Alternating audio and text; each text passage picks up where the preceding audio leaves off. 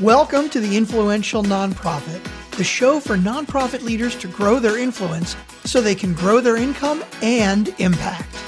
Now here's your host, Marianne Dersch.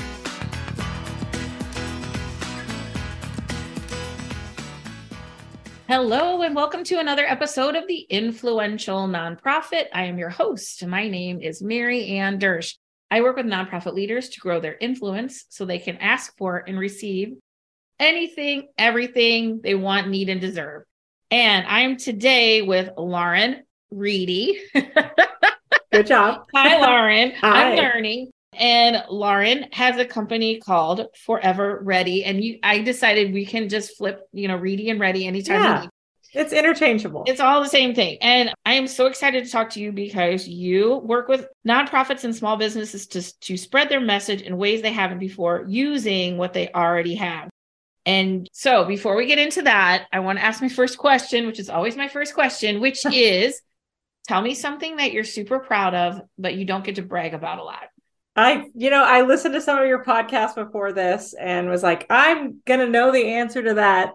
And then here you are throwing me off. I would say that I'm super proud of the most recent project that my team and I worked on. It was a passion project. There's a documentary film that's still in the film festival circuit. But what I'm most proud of about it is that we're trying to get a law changed. And they just proposed the law in the new session in January. And it's going to require that police record child interrogations, or that a lawyer be present to prevent false confessions. And the reason why I'm so proud of that is we do all this work, and this is a passion project we did for fun, for free on the side. And it's just really cool to see how fruitful it's making an impact. Yeah, exactly. So I'm hopeful, but I'm always hopeful. I'm very optimistic. And this is, just to be clear, because you're in Tennessee. So this is in the Tennessee legislature. Correct. It's in the Tennessee legislature. Right now it's in committee, which means a whole lot of things. Right. But we're sort of building a case. The documentary helps build that case, really to just give protection to kids when they're arrested. Right now, I think there are only 5 states in the country that require an interrogation to be recorded. So if one of our children got arrested and we weren't present and couldn't be there, there's really no protocol in place to protect them.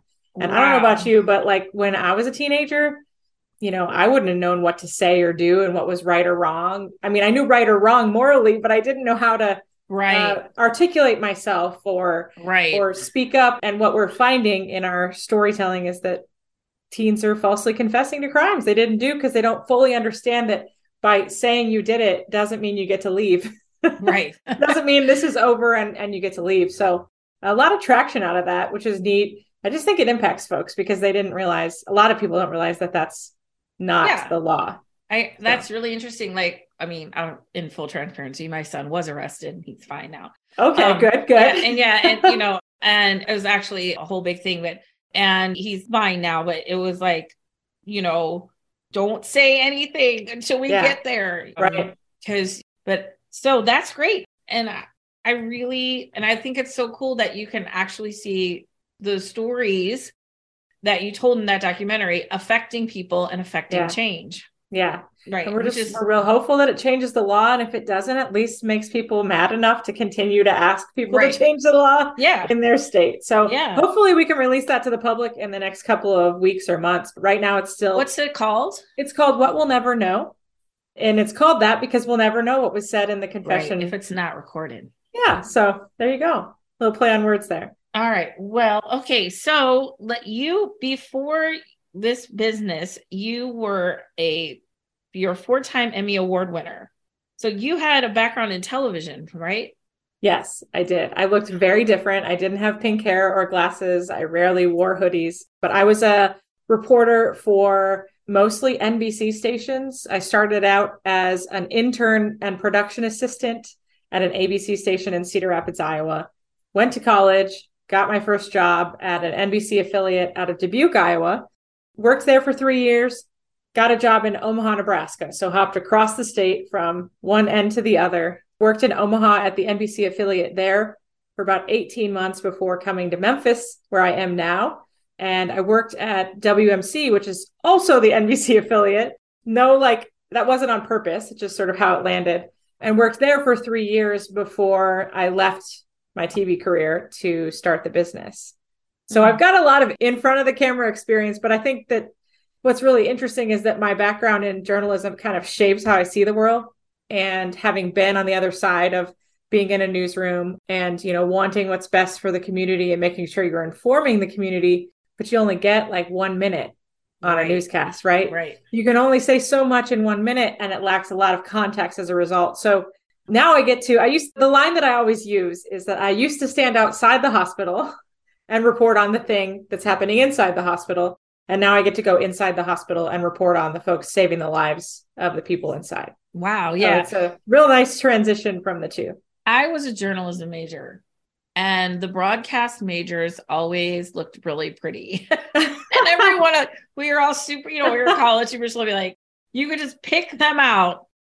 They're just a little bit shinier. I mean, I really funny. wanted to go into broadcast, but then I don't know, I didn't have the confidence. And anyway. Well, that's fun. It's funny you say that, because I graduated from Loras College in Dubuque, Iowa. So it was, my degree was media studies. So I didn't actually study specifically broadcast journalism, but I was in the college TV station program from the second I arrived on campus. And then I worked in internships at TV stations through my whole college career. So I was known as the reporter on campus. But at the time, I actually covered sports. That's what I wanted to do originally. So I wanted to be a sideline reporter. I still sort of dream about what that would have been like to report, from the sidelines of any sporting event. But I would have loved to cover the Super Bowl. I loved to cover bowl games, those kinds of things. So I dabbled in that a little bit in my TV news time, but I ended up in the news cycle. Mm-hmm. And, for lack of a better word, that can be really tough on your soul.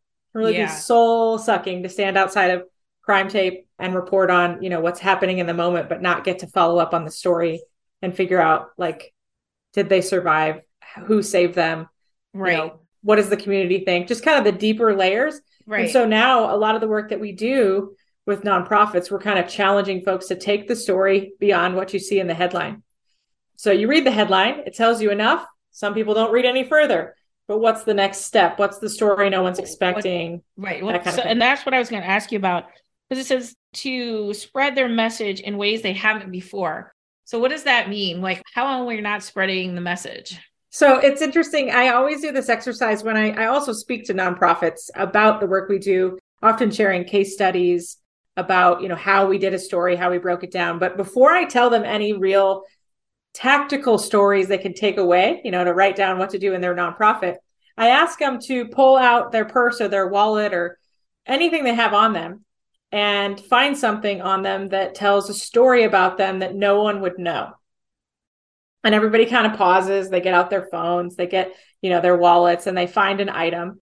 And then I say, now for the next 5 minutes, share with someone next to you about your item, and it's amazing the stories that come from that. So we do that whole exercise and everybody's all in, they've shared about themselves and you've learned something new. And then I say, okay, so that's my challenge to you. The story you should be telling in your nonprofit is right in front of you. It's right on you. It's right in front of you. It's a part of what you do every day, but it seems ordinary to you, so you don't tell anybody about it. And the whole room kind of shifts and they go, huh. A big example of this would be you work for a homeless shelter that serves families. And to you, it is ordinary, the things that happen every day in the day-to-day of your job. They're wonderful and inspiring, heartbreaking and beautiful, but you don't think that anyone would care to hear about them because they're such a part of your life. So that's the piece that I say, you already have the story. This isn't like we're trying to reinvent it. This isn't like we're trying to sensationalize it or capitalize on something. It's right in front of you. You just don't necessarily see how it could resonate with your audience because you're in the day-to-day doing the work all the time. A phrase I use a lot, I don't know where I heard this, but you can't see the label of the jar you're in. Right. Right. And it's hard to see that context sometimes. Yep. It doesn't, is that really special? Is that interesting? Yeah. I can't get ahead on it. The other thing I see is they think everything's special and interesting. Right. Right. Which is also not always true. I did a workshop this morning and one of the participants said, we just have so much going on. One of the models that I teach people is a content delivery model. I call it content hourglass. And it's like, you're going to tell one awesome story a week. And she said, we have so much going on. I'm like, but you don't have to tell everybody about everything, like sometimes it's hidden away. And sometimes like, here's absolutely everything. It's like if you and I would meet and like, here's my whole life. Like you get to learn things in stages, right? So what you talk about, like, what is an untold story? Like, what are, like, in your example, is that what you're talking about when you talk about an untold story, these things that are just sort of around us? Yeah, there's two kinds of versions of what I would say about an untold story. One is this idea of what's beyond the headline. And the common example that I use for this is a story that I told right after I left TV about a pizza delivery guy who was shot and robbed, and his life was saved inside the local level 1 trauma center. And everybody saw the story about him being, shot and robbed. Everyone saw the story about him the suspects being arrested and charged. But nobody saw the story about the person who saved his life or the team that saved his life. And that was the piece that was kind of always missing. And so from a fundraising perspective on the other side, the audience is used to hearing a patient story, but what they're not used to hearing is both of them like meeting afterwards and a thank you occurring. And so we did a situation where the doctor had no idea. The patient came in and surprised him and said, "Thank you for saving my life." And that was the untold side of that story. So we could find the headlines of all the other things. And when you're in a gala, you're used to hearing a patient story that's pretty standard, right? This happened, someone saved me, now I do this, right? That's kind of the sort of simple framework of a patient story. So this was like, what's the thing we haven't told people about before? And so I asked that question a lot. What's something that people haven't heard at your gala?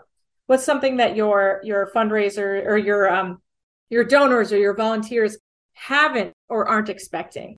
And then the other side of an untold story is typically something people hold close because it's not perfect. And that happens all the time in brainstorming meetings. We'll be having a conversation about who might be the best character to feature on video, because video is different than print, right?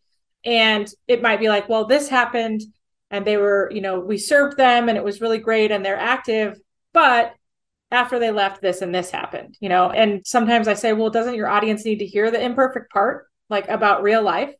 And so I challenge nonprofits often to not try so hard to make it so perfect and look like everything they do is perfect and amazing. And there's no story of, I don't want to say failure, but no opportunity on the other side to make things better. So it's sometimes beyond a headline, going a little bit deeper. And sometimes it's, what it is, but you're afraid to tell it because it doesn't feel like the most perfect setup or the most, and you're going to say your lines that you put in your marketing materials. And that is super juicy. And I want to unpack that a little bit, because I think you really hit on something where like, oh, I want to tell it, but it wasn't like the perfect outcome. It was, and this is what I work with people on so much, is the most authentic, transparent, and vulnerable person is the most influential person.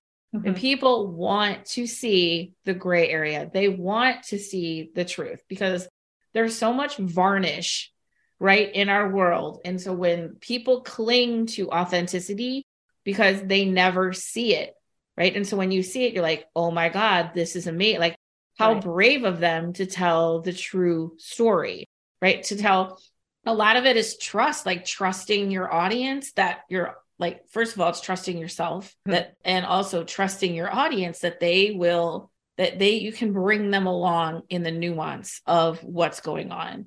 Right. And I would say that a lot. Oh, we're going to hold it close because there's something about that makes us feel a little too exposed, a little too vulnerable. But if you're going to tell it something important, like stand for something, that somebody's not going to like it, or you know what I'm saying? And I think we get kind of caught up in like, oh, we want to tell this perfect thing that no one could ever object to. Exactly. And that's super boring.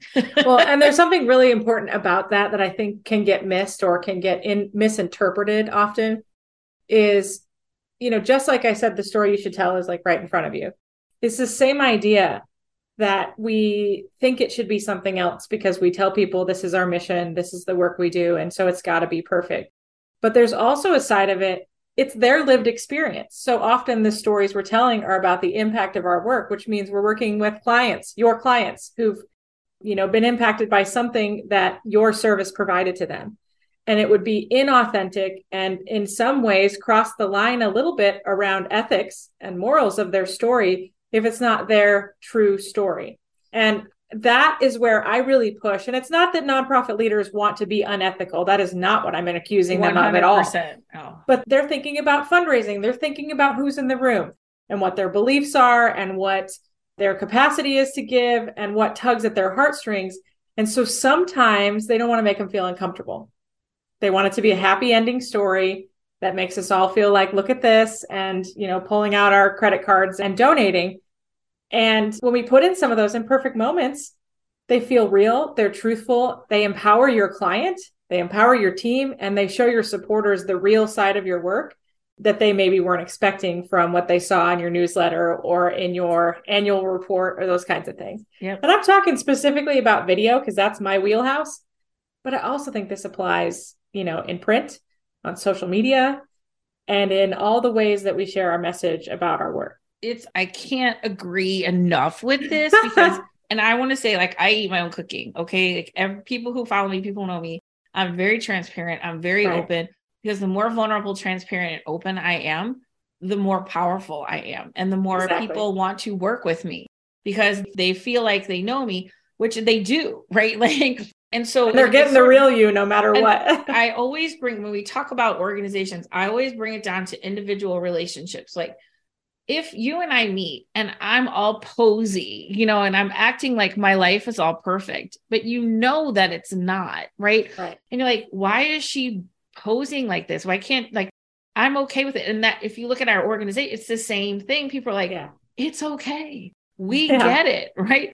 We get that like situations are complicated and nuanced and difficult. And and I think the donor has grown in sophistication right along with, the nonprofit leaders, and just bring them with you. Let them see inside, not as a navel gazing thing. It was like, let them see what they can be a part of and what they are a part of. Okay. I want to talk about video because that's your thing. So you mentioned, this applies anywhere, but specifically, what do you see as the role of video in nonprofit storytelling?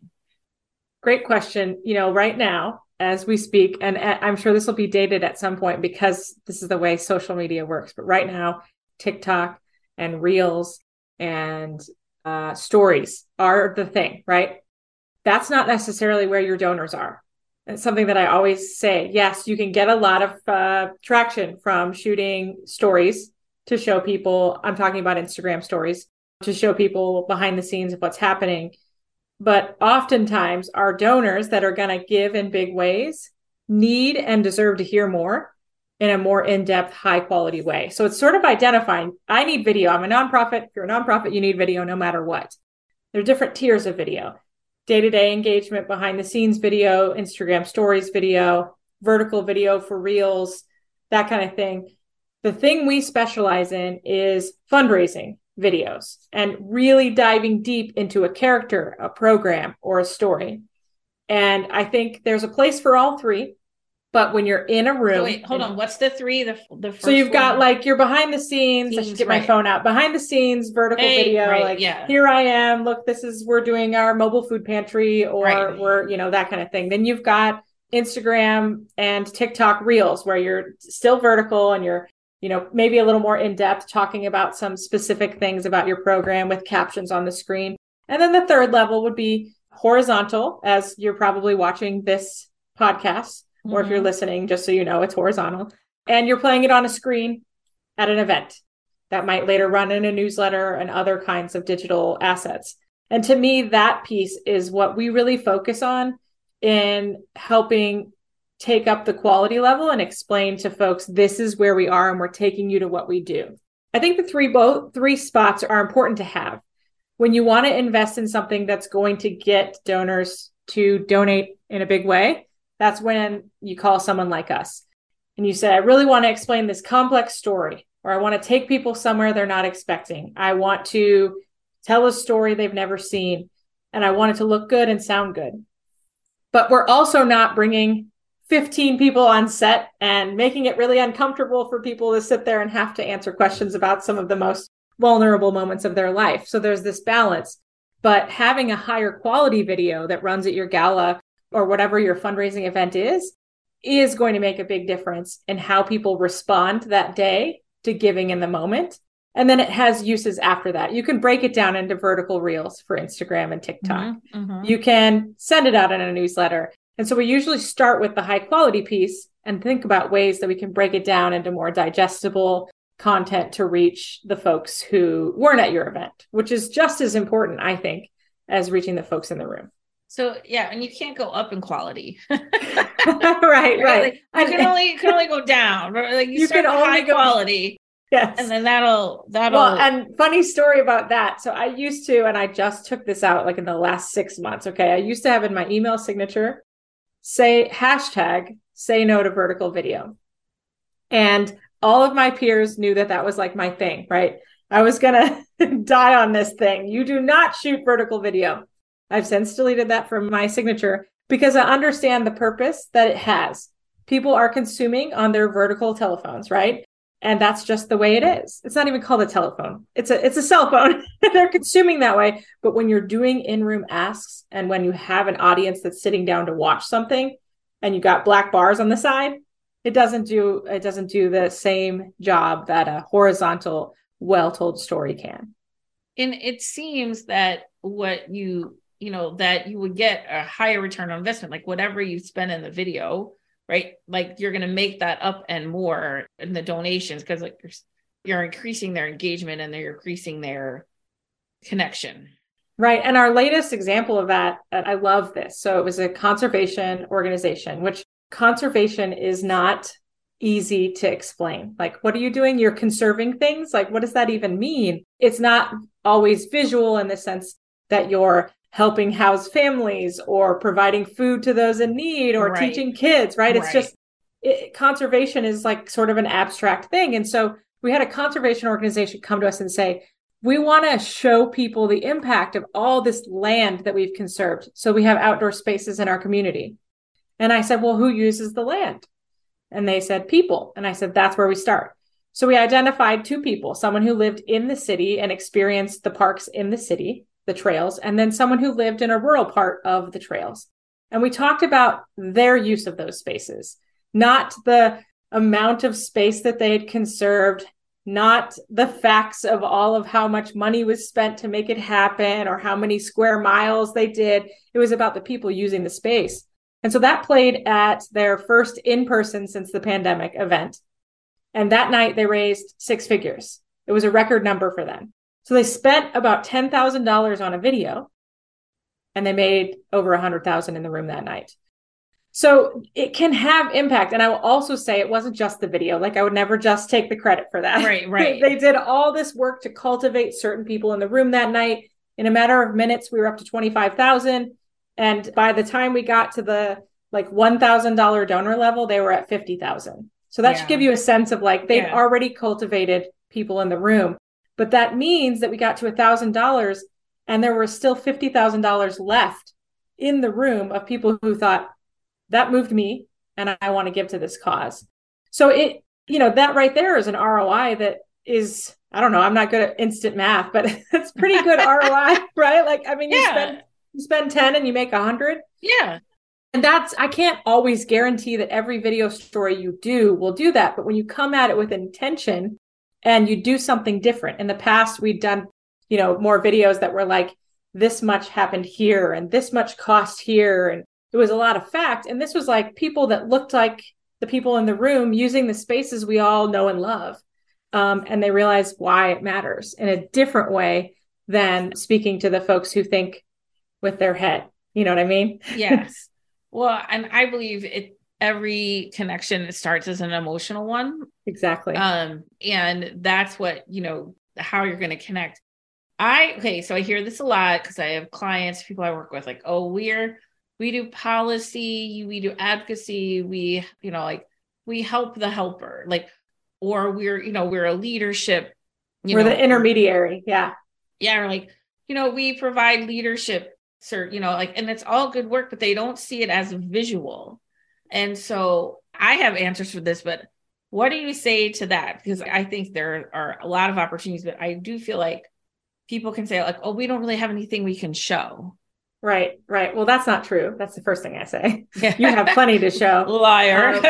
Yeah, you're not digging enough. But I always say, well, who's impacted by your work? And everybody always answers with a certain kind of person, or they have a name for that, or they say children, or the answer is always a person. And so I said, well, that's where we start. We don't have to show all these things that aren't visual. We can just hear and see someone that's impacted by your work. And that's where the story starts. So I have like this little diamond that I draw for clients all the time. I'm like, start with a person and end with that person. And let's weave all the facts of the things you've done in the middle. So the people who think with their head that are at your event see the facts, see the impact, but they're hearing from the people you impact. So if it's advocacy, if it's policy, maybe the story is about the person that's going to Capitol Hill to, lobby for something. If it's advocacy for better education, maybe it's the kid who's struggling because their school doesn't have good facilities. You know what I mean? Like, I'm making up all these storylines, but you're literally, instead of thinking so big about what you do, you're zooming in and you're focusing on one person. And that may not be the whole story. That might not be everybody's story, but it's that person's story. And then it makes it more digestible to folks. And it makes it easier for you to say, here's an example of one person we impacted, or how our work impacted this one person. And that actually always challenges people, especially the numbers folks in the room. But it always works because we like to hear from people. We don't like to hear we can read a newsletter with stats. We can see a graphic that you send in a mailer with stats. But if I'm going to watch a video, you can bet it should have a person in it. And it probably shouldn't be your ED. Yeah. So that's where I land. So when a lot of times, because I just did this workshop this morning, and this is like such good timing. So somebody says, hey, we can't show, like, it was domestic violence agency, a sexual assault agency. Those are hard topics. How can we, like, they can't show people, and they can't even talk a lot about the person. Right. So how can video like really help that, even if you can't show the person? Right. Well, we've actually worked with a couple folks that work in those fields, and it is hard and it is sensitive, and it is very important that you don't sensationalize it. So I always ask people, what's the stereotype of your, what you see? And I think everyone who's listening or watching has got a stereotype in their head of an organization that fights sex trafficking or sexual assault, right? And they're like, black and white video, dramatic actors, like dark alleys, just like all these stereotypical scenes. And what I often say back is, well, what if we had a person write about what they experience or write about their story and read it off camera? We don't have to show them. And then we just show visuals that support or show the community. One of the things we did is showed like all the beautiful spaces in our community with someone reading their story underneath. So you're seeing skylines and sunsets and, all these things that are beautiful, and you're hearing this awful thing that happened to someone. And so that's sort of flipping it upside down a little bit, but just because it's sensitive and we can't show someone on camera doesn't mean we can't ask them to share their words and experience and provide visuals that make people feel. Another option for something like that we do is to make it a graphic video, to make it words on the screen that are moving as the person's talking, or photos and visuals to support what they're saying. So it's not moving pictures. But just because you have some anonymousness, that's not the word, but just because anonymity. Thank you. Big words. Just because you can't show someone doesn't mean you can't share their story. And oftentimes, I think this is really important to note in situations like that, there's someone who's really, really just waiting for you to ask. They want to share. They want to empower other people. They want people to know that this happened. Sure, they don't want their face on camera, but they would love to share what happened and the impact your organization had on them. So making sure that you find a video partner that's sensitive to that, because I know a lot of creative folks that start getting excited and they're like, we could hire actors and we could do this and this and this. And then you start to get to a situation where you're being a little insensitive. Right. But just because you don't have the visuals or you have a sensitive subject doesn't mean that you can't tell the story through video. All right. So what are some of the ways that you can repurpose or extend the video? Like say you do a gala, and you have your nice video, and I mean, that could take you pretty far. Right. I had an event last week and I had somebody talking about storytelling, like from trauma-informed storytelling. But she's like, you really just need like 3 good stories a year. And you know what I mean? You don't need a lot. Like, I'm just feeling like you could probably take that video and that could set up a lot of content for you. Right, right. And the other thing to think about with the video, I will answer the original question, but is sometimes the videos can also just be for a small audience. If you're cultivating a large donor, share what you played at the gala. But like, let's say we start with, so I don't like anything more than 5 minutes in the room, because I think the attention span of everyone these days is. I was going to ask you what you thought, what's a good length? Because everyone says, how 5 long should minutes they be? I'm like, I don't know. Yeah, 5 minutes is even like on the threshold of being too long for me, unless it's really engaging and you're like on the edge of your seat. 3 minutes is a sweet spot. 90 seconds is short and just enough to maybe have someone come up on stage and speak next, or, kind of tease your audience. But let's say it's 5 minutes, right? You have essentially 5 videos from a 5-minute video that you can break up into little 1-minute sections. They'll be incomplete. They won't tell the whole story, but they're little teasers that you can send in a newsletter that says, watch here, click to watch the full story. You can make a TikTok or an Instagram reel that's 30 seconds of one of those 1 minutes. And so you're looking at a 5-minute video that can be turned into, up to 10 pieces of content to use later, especially assuming it's 5 minutes, you've got a few different characters that you've focused on, that you can break it down into different storylines. Another thing you can do is have the event video kind of be all encompassing. And then after the event, you've already produced these things, but after the event, you share the individual stories that were included in the event video. So you can break it down. We just did a release video for a symphony, and it was a hype video that introduced you to all these characters. And then now they play individual videos about each story that are about 90 seconds long. So you can break stuff up really easily. And that also makes the investment worth it, because you're investing in this. And then from there, if you have someone on staff that can do it, that's even better. But if you don't, a lot of companies, us included, do some kind of add-on. It's called a social media add-on. And we can cut up to 10 pieces of content for you that you can use in different ways more strategically once the event's over. Yeah, I feel like there's, and I like what you said too about this doesn't have to be a big audience. It can be a small audience. Right. You can be like you sitting with someone, you're showing them a video, and also that you can have a lot of legs to it, right? It just doesn't have to live in that space. And that's one of the things I'm really big about is, repurposing the content and extending the life of that. Because also I feel like from went from the marketing person that's got to go ask for this, you can make it, hey, this is about this. And it's also, about, yes, the night of the gala and what we can do. Then also it's more, hey, this is how we can, this is going to be around for 6-9 months. We can still keep using this. What do you feel like is, I guess, what do you see? I'm trying to ask this question nicely. What is the biggest mistake, or what is the biggest, let me rephrase. What do you think? Opportunity? I'm trying not to be like, what are people doing wrong and how do you make them stop? Like, what do you feel like the easiest adjustment people could make in the stories that you see and just the nonprofit stories that you see? And I don't care what format, video or whatever.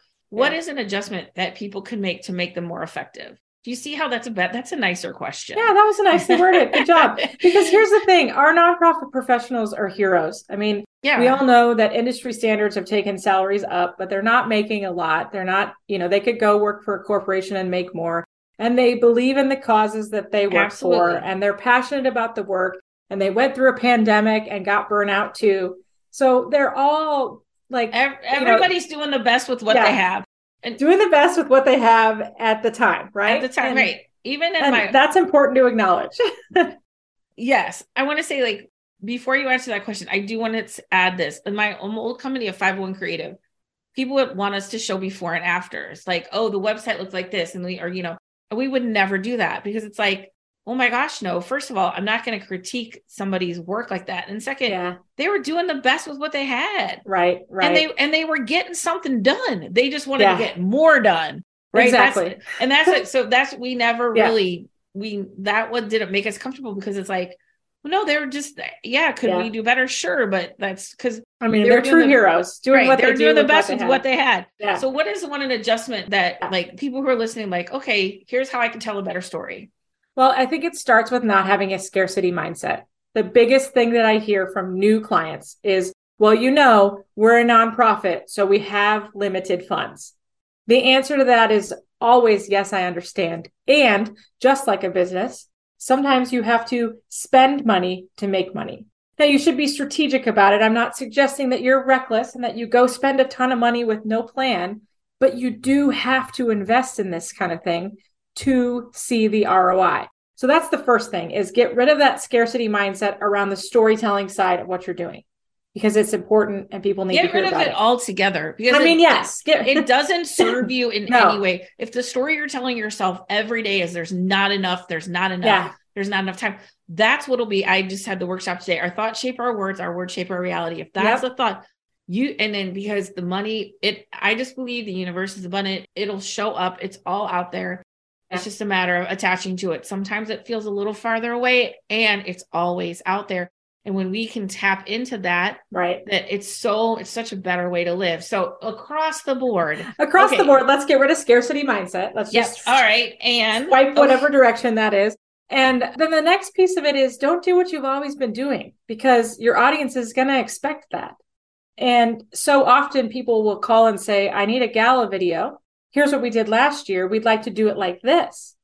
And I'm like, flag, flag, flag, flag, flag. Your audience has already seen that story. They've already felt that program format. Yes, there are things about it that might have worked and you should keep those. But as far as the story or the theme, let's take a look at what's happening in the world. Let's take a look at what donors might be in the room and be more strategic about the story that you tell. I think we get caught in that. Well, it's always worked this way, so let's always do this. Yeah, let's tell it in the same way. Mm-hmm. And then the third thing is, and this goes back to what I said before, is latching onto this idea that it has to be perfect can really hold you back. You can miss opportunities to tell stories about people who will really resonate with your audience if you're so worried about it looking perfect. All the way down to like there's a cup on the table where you shot them talking, right? That doesn't look good.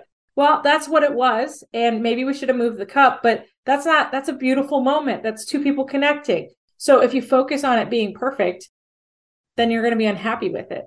To recap that, get rid of scarcity mindset. Yes. Don't do what you've always done in the past, and don't be afraid to tell an imperfect story, because your audience will feel that really authentically. Because we're not perfect. Exactly. No one is. And I always say, well, I'm not perfect, but I'm awesome.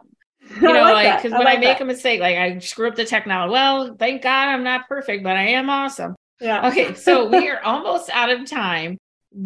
Tell me, is there anything else you want to share?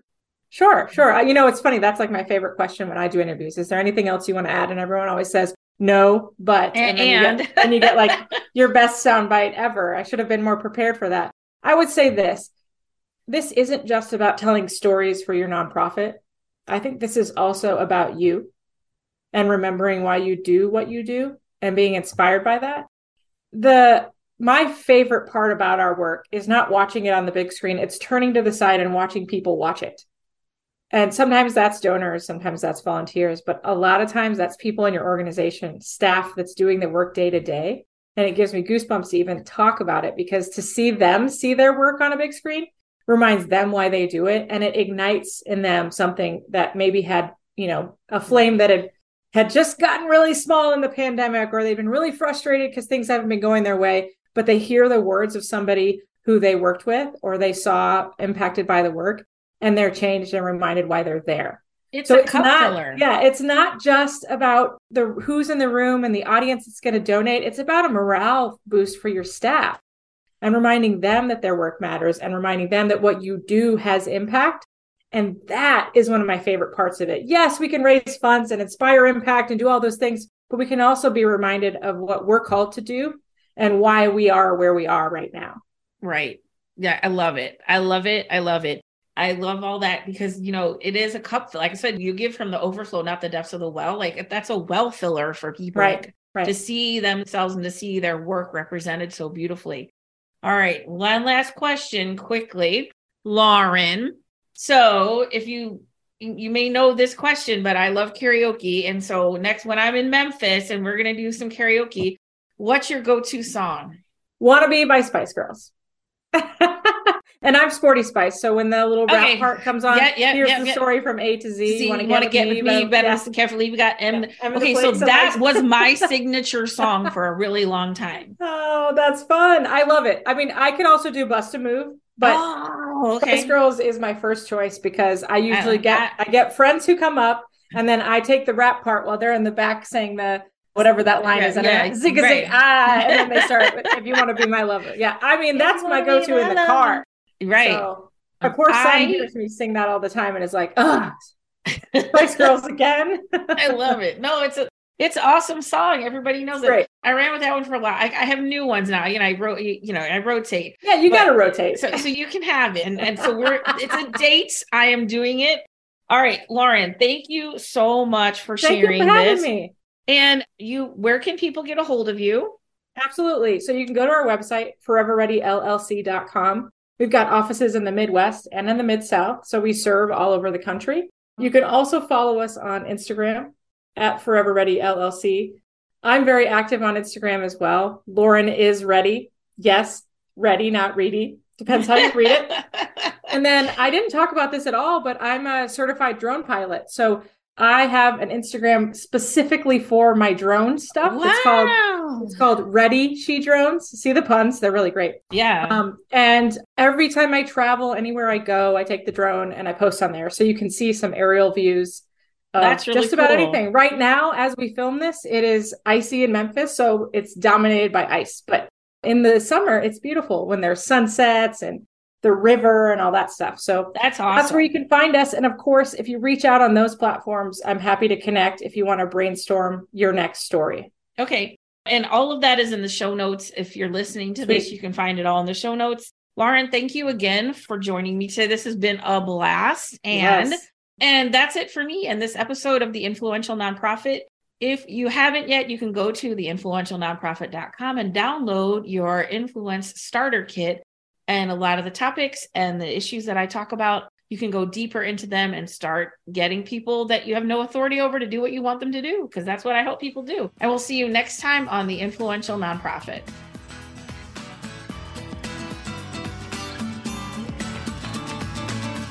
Thanks for listening to The Influential Nonprofit with your host, Marianne Dersch. If you enjoyed the show, please tell your friends and colleagues about the podcast.